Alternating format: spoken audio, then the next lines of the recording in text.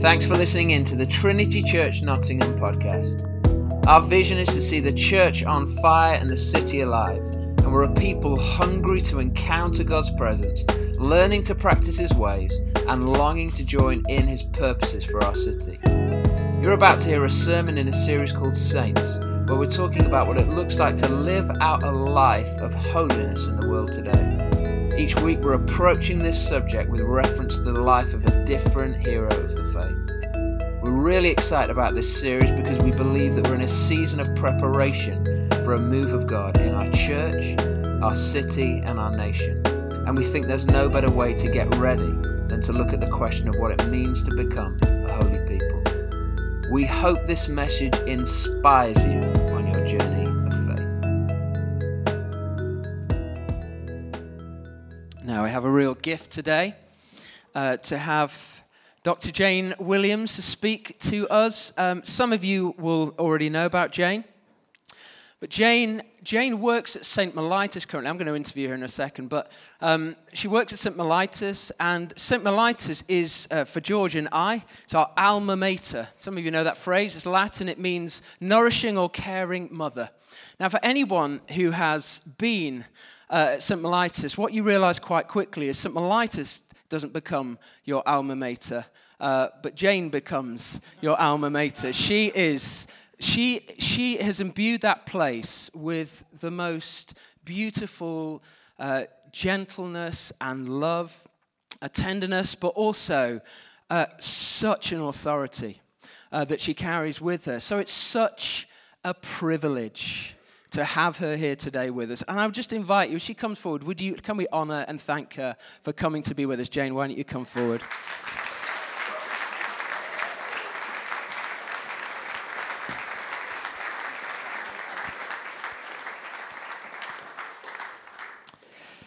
Now, Jane, where have you come from today, or last night? Where did you come from? Where are you based? I live in Cambridge. This morning I've actually just walked up from the bottom of Mansfield Road. That's convenient.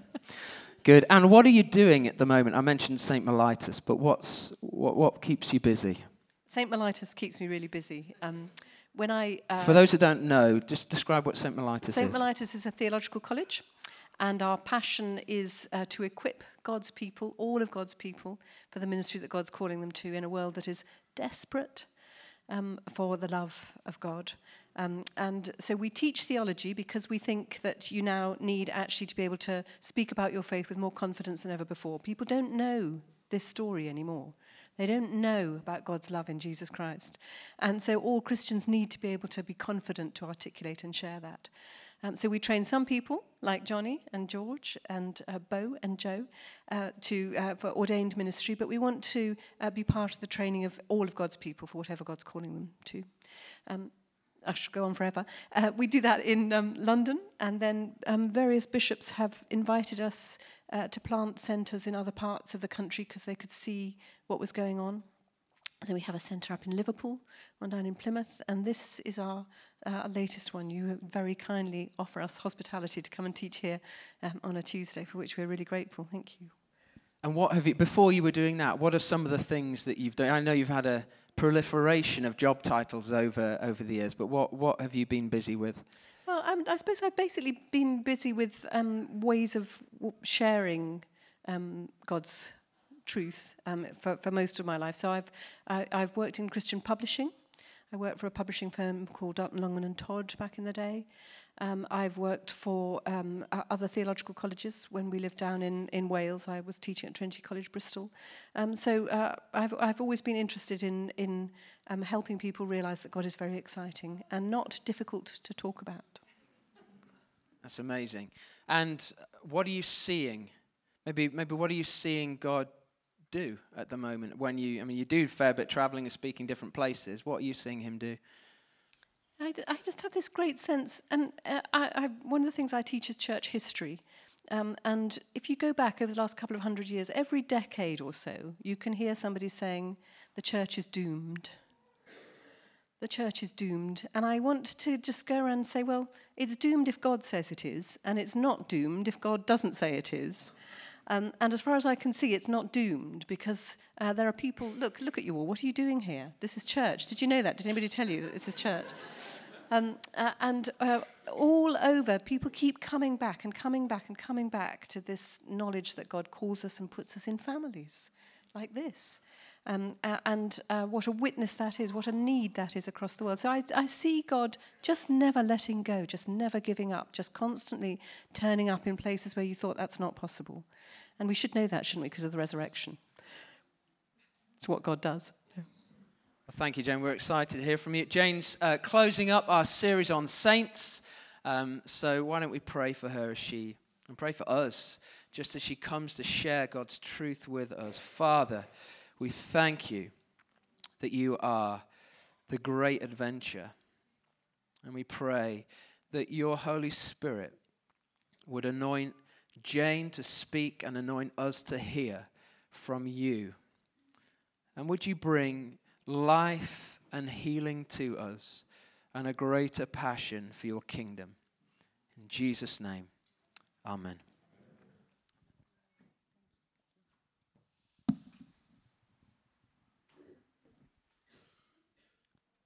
Well, thank you for the invitation to be here. It's really, really lovely. As I am normally here when I come, I'm normally here on a Tuesday teaching. And we teach normally from 10 till 1. So are you up for that? Are you okay if I keep... George said they'd clear all the schedules so I could do my normal 3-hour lecture about St. Augustine. Some of you are looking faintly panic-stricken there. I promise I won't. No, I don't promise. I'll see what I can do, okay?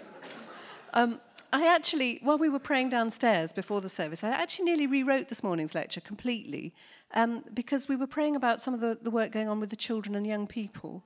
And so I nearly gave you a lecture about Hildegard of Bingen instead. Now, if she's not a name that you know, will you go away and Google her, Hildegard of Bingen? She started having visions of God when she was about 3 or 4. And luckily, she grew up in a culture where people knew that's what it was and didn't try to shut her up. And so I was so thrilled to hear of what's going on in your youth and children's work here, where, again, people are encouraging children to speak out what God is saying to them. So it's lovely to have children here. And when you do your next series on saints, can I come and talk about Hildegard? That'd be okay. But George and Johnny have suffered many times from me and my passion for Augustine, so I will go back and talk about Augustine. And that passage that we had read from Isaiah, that passage could be directed to Augustine. I'm going to introduce you to Augustine as a very driven, ambitious young man who discovers the glorious love of God that he can rest in and share. So you see this young man, Augustine, starting his life feeling that he has to buy his way, he has to strive his way to success, to what he wants to do with his life. And then he encounters this God who says, why? What can you buy that's worth what I can just give you? And so this is the Augustine that I hope we're going to encounter today. He becomes a theologian of the overwhelming grace of God, the God who simply wants to draw us into God's love. He doesn't set barriers before we get there, but who draws us into that love. And you know, you don't need me to tell you that you are shaped by what you love.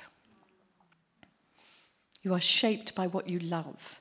So the more you love God, the more you're going to respond to that character of God.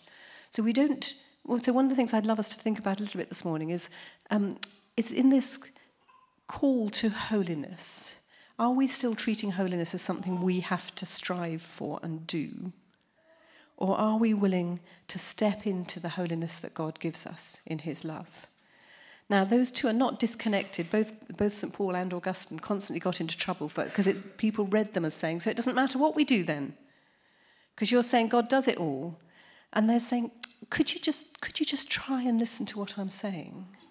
Which is that when you love something with overwhelming passion, that's what you want to be like. That's what you want to serve. Holiness flows from that point of encounter with the holiness of God. It's not that we have to be holy first, but that God in his holiness draws us into that and we begin to shape our lives around it.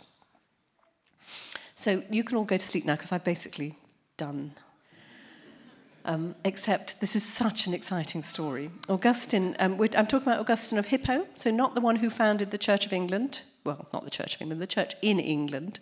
Augustine, who lived in the 4th, 5th century and was born and brought up in North Africa, so along the coast of North Africa, in a little town called Hippo Regius.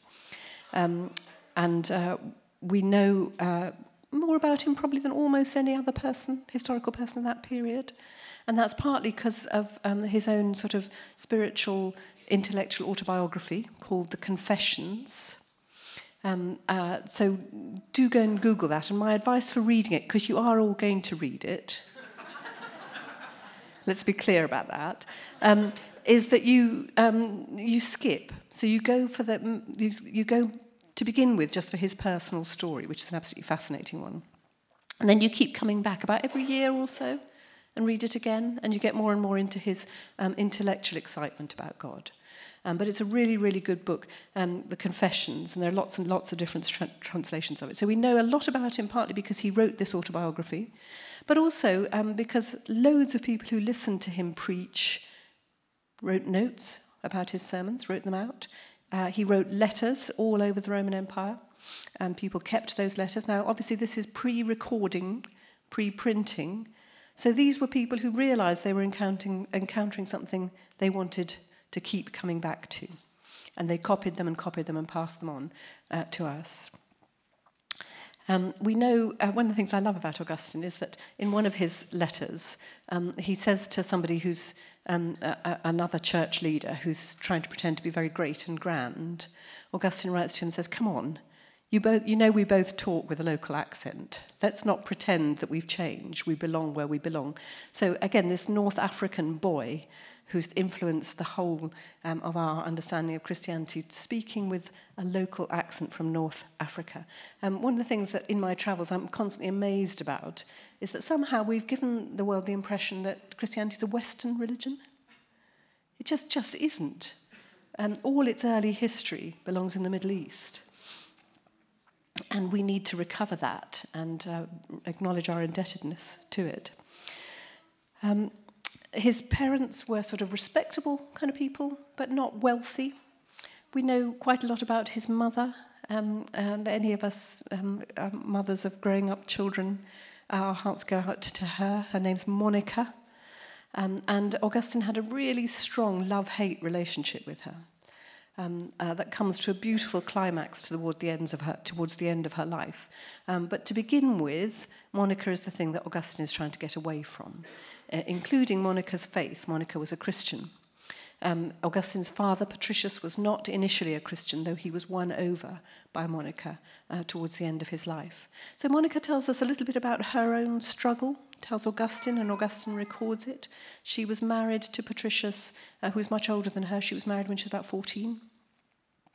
Taken into his household, where her mother-in-law was horrible to her, treated her like a servant. And Monica tells us that she began to drink on the sly to help her get through this. It's an extraordinary, extraordinary woman. But she also said that she was profoundly convinced that her calling in that family was always to witness to the love and care of Jesus Christ, and therefore never to react with anger, but always to try and react out of love.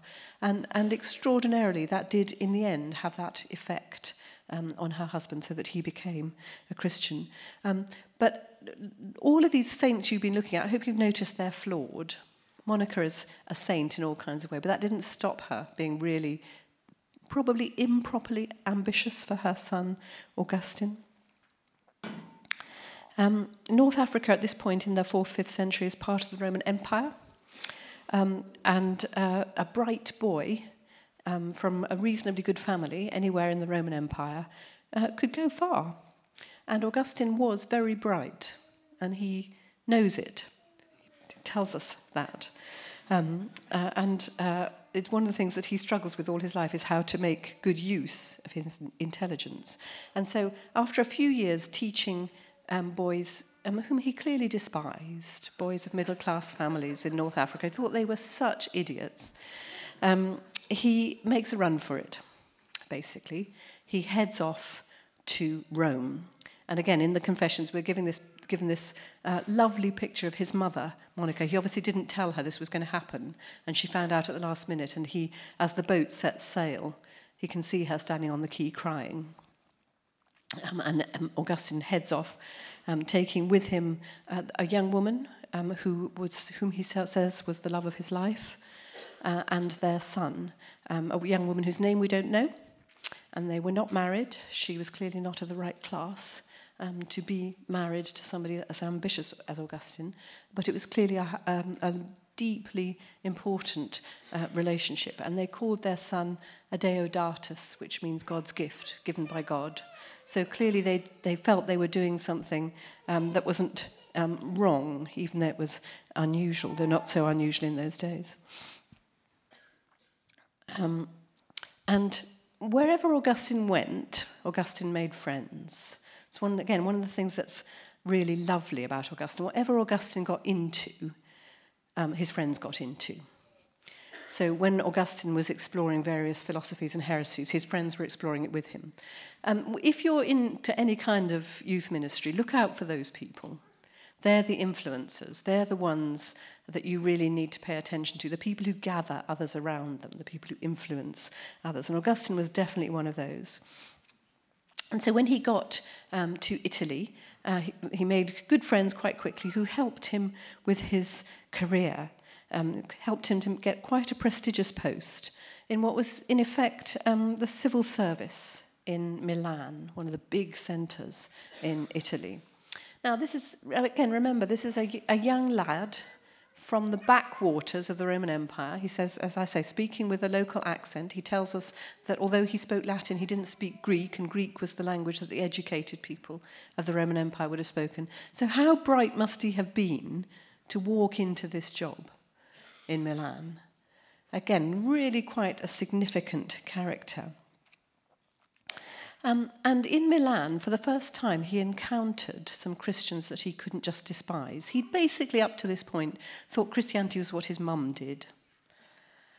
And his mum, lovely as she wasn't bright. And therefore anything she believed in was likely to be a bit dodgy. And so Augustine basically hadn't paid much attention to that. Any of you mums getting any sort of sense of this? So back in North Africa, Augustine had explored a kind of philosophy/religion called Manichaeism, and at this point was an adherent of this particular philosophy. And Manichees were dualists, so they basically believed that there's a constant war in our universe between the principles of good and evil, and that those are roughly equal, those principles of good and evil. Again, I think you'll probably meet quite a lot of people who think something like that. Just to remind you, that's not what we think as Christians.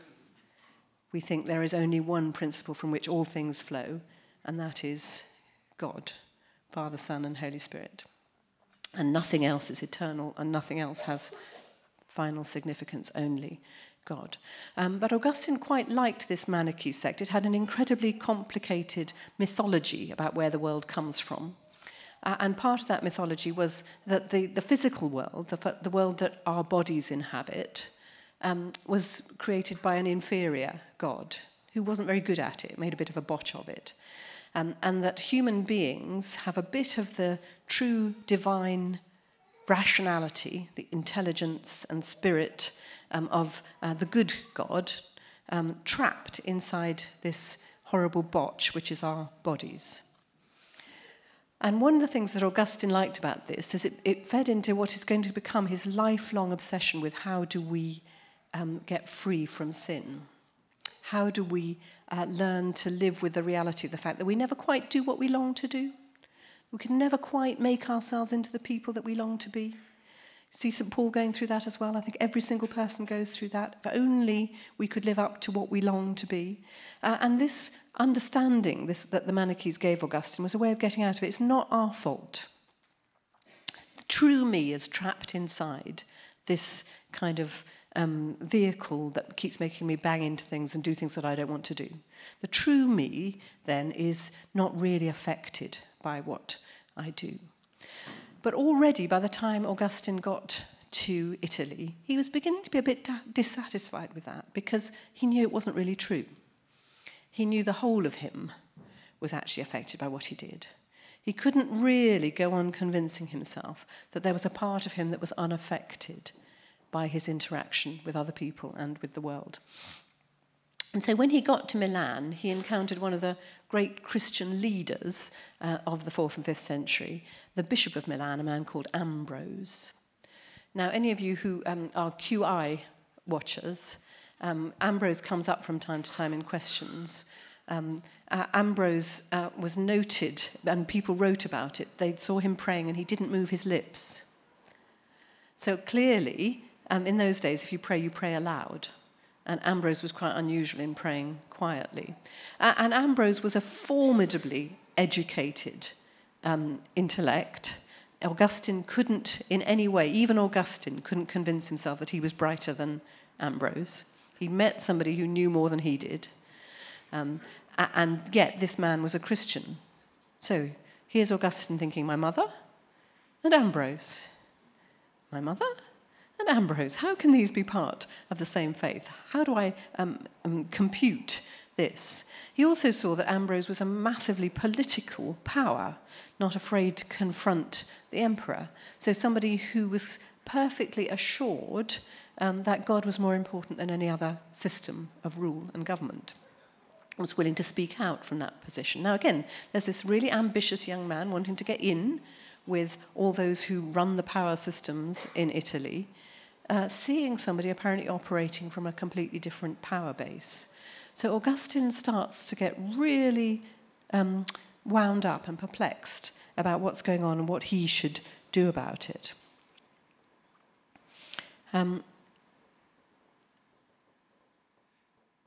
And by the time we get to what is usually called Augustine's conversion, what we've got is Augustine in a real state.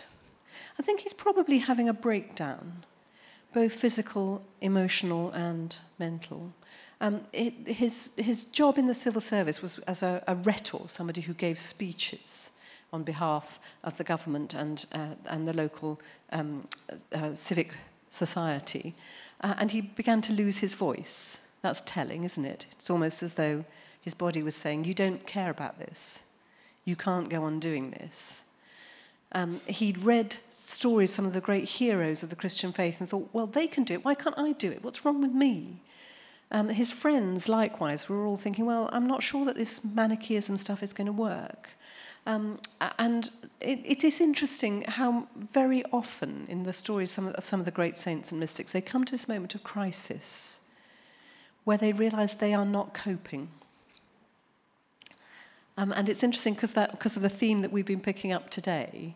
I'd love any of you who are feeling in that state where you're just not coping. God doesn't make this happen, but when it happens, God is not going to waste it.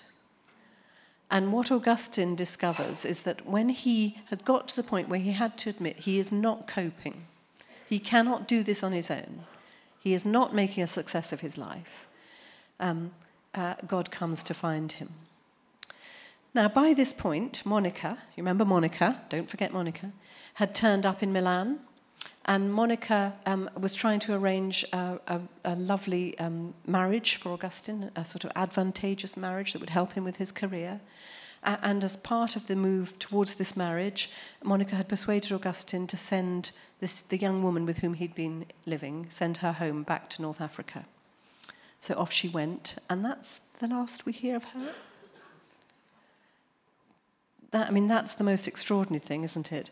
And Augustine simply, one-liner, says that she was the light of his life. And so, again, this is part of what's going on, this breakdown that Augustine is facing. And Augustine kept their son with him. Doesn't your heart go out to that woman?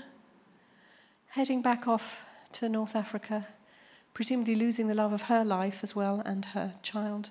But Augustine closes that door at that point. But that, again, is part of what's going on by the time he comes to realize that he just can't cope. And he never makes that advantageous marriage. Instead, he completely went off the rails, socially and sexually, for a bit. And so he brings that with him, that colossal sense of shame and failure in all parts of his life. And he tells us that he was sitting in a garden and he was weeping and raging. And he suddenly heard somewhere, which he thought was over the garden wall, some children, and he thought they were playing a game that he didn't know the rules of. And the children were saying, "Pick it up and read it, pick it up and read it." And he thought, okay, well, this must be some kind of a skipping game or something that I don't know. But he looked around and he saw on the grass beside him a copy of one of St. Paul's epistles, in which, in Romans, God promises Paul to set him free from the things that are constraining him, the things that he's ashamed of. And so Augustine knows this is a word directly for him, that God is offering him that freedom. Now, so I'm going to cry. You don't mind people crying when they preach it. You're used to that here, aren't you? Yes. Because I just find it so incredibly touching that this very arrogant young man who's despised some of the boys he was teaching, who's always thought he could make it on his own, that when God comes for him in children's voices, simply asking him to be obedient and almost to join in God's game. There is something so revelatory about that tenderness and humour with which God approaches this arrogant young man. And so Augustine picks up and reads and gives his life to the God whom he has been sort of avoiding for most of his life. As a result of that, he gives up his huge, ambitious career in Italy. He and his friends, who all come with Augustine, when Augustine finally gets it, they all get it as well, begin to head home to North Africa. Now, he doesn't tell us why that has to follow. He presumably could have stayed in Milan, but he just had this real encounter with a God whose way of life is just completely different, and who's going to take Augustine somewhere completely different, back to his humble beginnings. And before they could set sail, Monica died. And Augustine recounts their last time together. And basically, Monica and Augustine, in a really, really unusual situation, share a mystical vision of God. As they pray together and talk together, they come together. Augustine is perfectly clear. They come together into the presence of God. And Monica says, that's all I ever wanted out of life, actually, was for you to come to know God. And I'm happy to go home now and let you get on with it. Now, that is the most beautiful story. It's not true entirely that that's all Monica ever wanted. She wanted a lot more, but when she encountered God, she too realised she could let go of Augustine. She didn't have to go on organising his life and trying to make him rich and famous.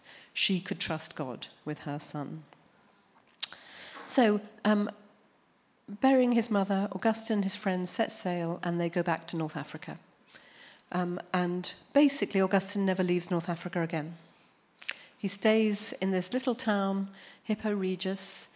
He and his friends start a small community in which they pray together, read the Bible together. They begin to work for the poor. The local people grab Augustine and make him a bishop by force. It's all right. It doesn't happen anymore, okay? Just calm down. Which Augustine really didn't want, but he could see that he had become a big fish in a small pond back in North Africa. He was a person who could take on heretics, who could take on those who were despisers of Christianity. He could out-argue them. He could bring people back to God. And the church thought, we need this. And Augustine submitted to that. And throughout these early years as a bishop, Augustine and his friends living together, praying together, eating together, building this community together. So that's another thing I'd love us to take home with us, is this sense of how important friends are. That sense of growing together, that group of people to whom Augustine is accountable for the person he's becoming in God. If you haven't got such a group of people, could I ask you to start praying about it? And you'll find that as you encounter them, they've been praying the same thing. They've been praying for people to help them to be accountable to God for what they're doing with their lives.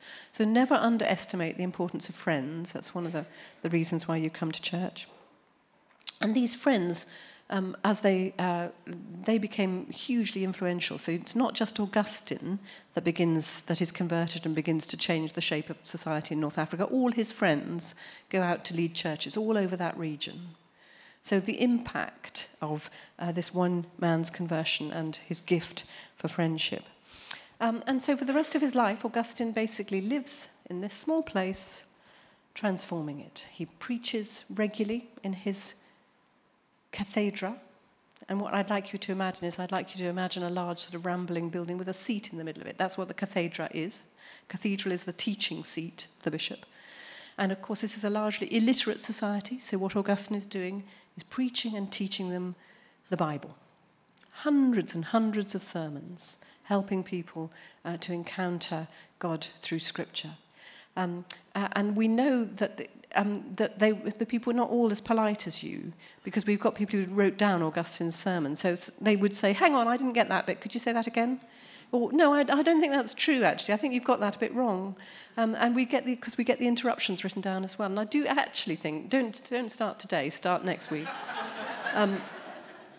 that we should encourage that a bit more interaction, because it is, I'm a lay person myself, I don't do a lot of preaching. So I know, maybe none of you do this, it's actually perfectly possible to sit and let everything go in one ear and out the other. And maybe that's sometimes the best thing to do with a sermon, truthfully. Though not in this church, clearly. But I'd love us to think about how we might respond and whether we want to interact a bit more with what is being said so that it becomes our own in a particular kind of way. And he did a lot of teaching, a lot of preaching, a lot of writing. He was a great battler against heresy in the area. There was a whole sort of alternative schismatic kind of church when he got back to North Africa. And by the time he died, they had become part of his church, the one church. He set up monasteries and convents a lot of the time to help educate the young and the poor. A lot of refugees in that part of North Africa as the Vandals began to invade Rome. A lot of people fled to North Africa. Does it sound a bit familiar? The world, those patterns of the world, and Christianity attempting to be at the heart of loving care for that. And of course, Augustine had no idea that he was going to be one of the most influential theologians of all time. He wrote massive books, not just his autobiography, but massive books on the Trinity, on a whole history of culture, a whole theology of the understanding of God's action in the world, which have come down to us and influenced all generations of theologians to come. And Augustine didn't know that. He thought he'd given up that ambition by coming back to North Africa. And because he was willing to give that up, God was able to use him in quite extraordinary ways. If he'd stuck with being a rhetor in Milan, he might have been a good Christian, but I doubt if anybody would have heard of him. So again, God's providence is really quite weird at times. Was Augustine holy? Well, you see, I just really don't know. He got into huge trouble with other Christian leaders for writing this book, The Confessions, because the pattern of the way that you told stories about great Christian leaders in the 4th and 5th century was you told their heroic deeds. So the bestseller of the day was a book about St. Anthony of Egypt, who was one of the earliest of the Desert Fathers, who went out into the desert and did battle with the demons and overcame them, and went for weeks without eating, and when people encountered him, he looked the healthiest person imaginable. That was the kind of book that Christian leaders were meant to have written about them. And so you can see why people thought this Augustine telling us he had an affair, that he flirted with other kinds of religions, that we don't want this kind of book. This doesn't help at all. But Augustine was convinced that we do want this kind of book. And this is precisely what we need. One of the things that Augustine says that he encountered when he really at last opened his heart to God was what he calls the humble God. He talks about some of the parallels between the way in which the divine is talked about in some of the philosophies that he knew, but he said he never found this anywhere else. The humble God, who comes to live beside us. Augustine calls it, God built himself a house of our clay. This is our clay, our bodies. So you're imagining a kind of wattle and daub kind of hut that God has built for himself so he can come and live next door. And Augustine says all the other ways we have of talking about God require us to do something to try and match up to this God, to strive, to try and understand, to try and do heroic deeds. But this humble God is just next door. All you have to do is stretch out your hand and you find there's a hand stretched out waiting for you. This humble God, Augustine says, you don't find anywhere else. And can you see that because Augustine comes to love this humble God, he tries to become a humble person? He doesn't decide, I need to be humble, and then fail to do it. He falls in love with the God who comes to be beside us, and then tries to be the kind of person that you find beside you when you need them. The humble God. Augustine, how much more can I tell you? How am I doing? I'm nearly there. There are all kinds of parts of Augustine's theological legacy which have been deeply damaging. Surely if he was a holy person, everything he did should have had a great impact. It should have had an impact for the good, and it didn't. He's a really, really mixed heritage. Some of the things he said about the relationships between men and women, some of the ways in which he used his increasing power to almost force conversions. Some of the things he said about what happens to people who aren't baptized had massively damaging legacies. Partly because Augustine didn't know that everybody was going to be reading Augustine and making up their theology on the basis of him. So be careful. It makes me want to put this microphone down straight away. Okay, just pay attention to God, not to Jane. Okay, is what I'm going to suggest. But Augustine's holiness is giving us this picture of somebody falling more and more in love with God. He says that when he started off as a young man, he would say to God, make me good, but not just yet. Because he thought goodness was probably going to mean giving up everything that he really was passionate about. He had a kind of negative understanding of God. And then he says he went through the next phase, which was saying to God, if you need me to be good, you'll have to make me good. Give what you command and command what you like, he said to God.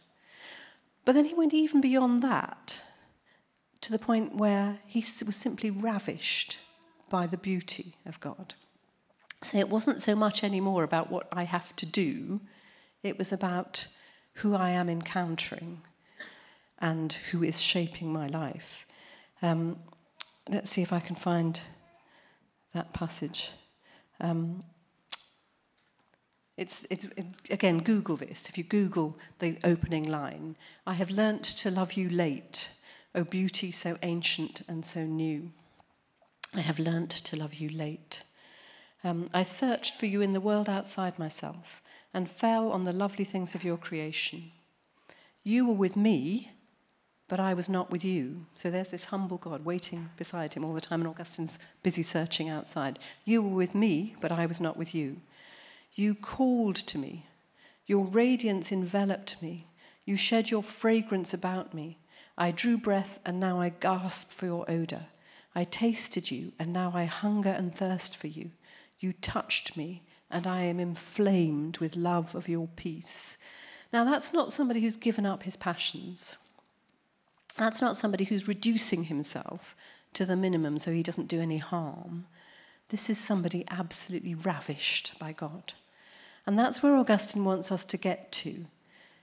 The more we strive to be good on our own, the smaller and harder and more worried we get to be. But when we encounter this humble God next door who calls us, who is utterly, utterly beautiful and ravishing, the more Augustine opens up, the more life opens up, the more holiness is not a chore, but a delight and a joy because it's encountering God. So perhaps holiness as a passion for God, I'd like to throw into your series as you think about holiness, not settling for less than this glorious beauty. As Isaiah says, why spend money for what is not bread? when you don't have to spend anything and encounter the glory and beauty of God. Okay, there is a lot more. So find me after coffee and ask me more. Or go away and read Augustine's Confessions. As I say, some of it's really, really tricky.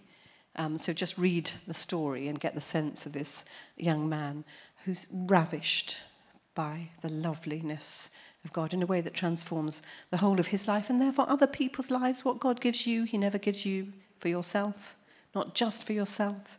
Everything God gives is for sharing. So imagine the effect if everybody in this room went out enraptured by the beauty of God. And just imagine that pouring out through Nottingham and wherever else you might come from.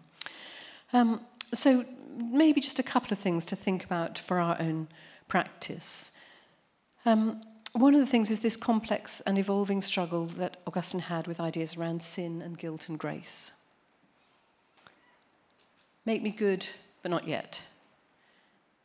If you give it to me, I'll try and do it.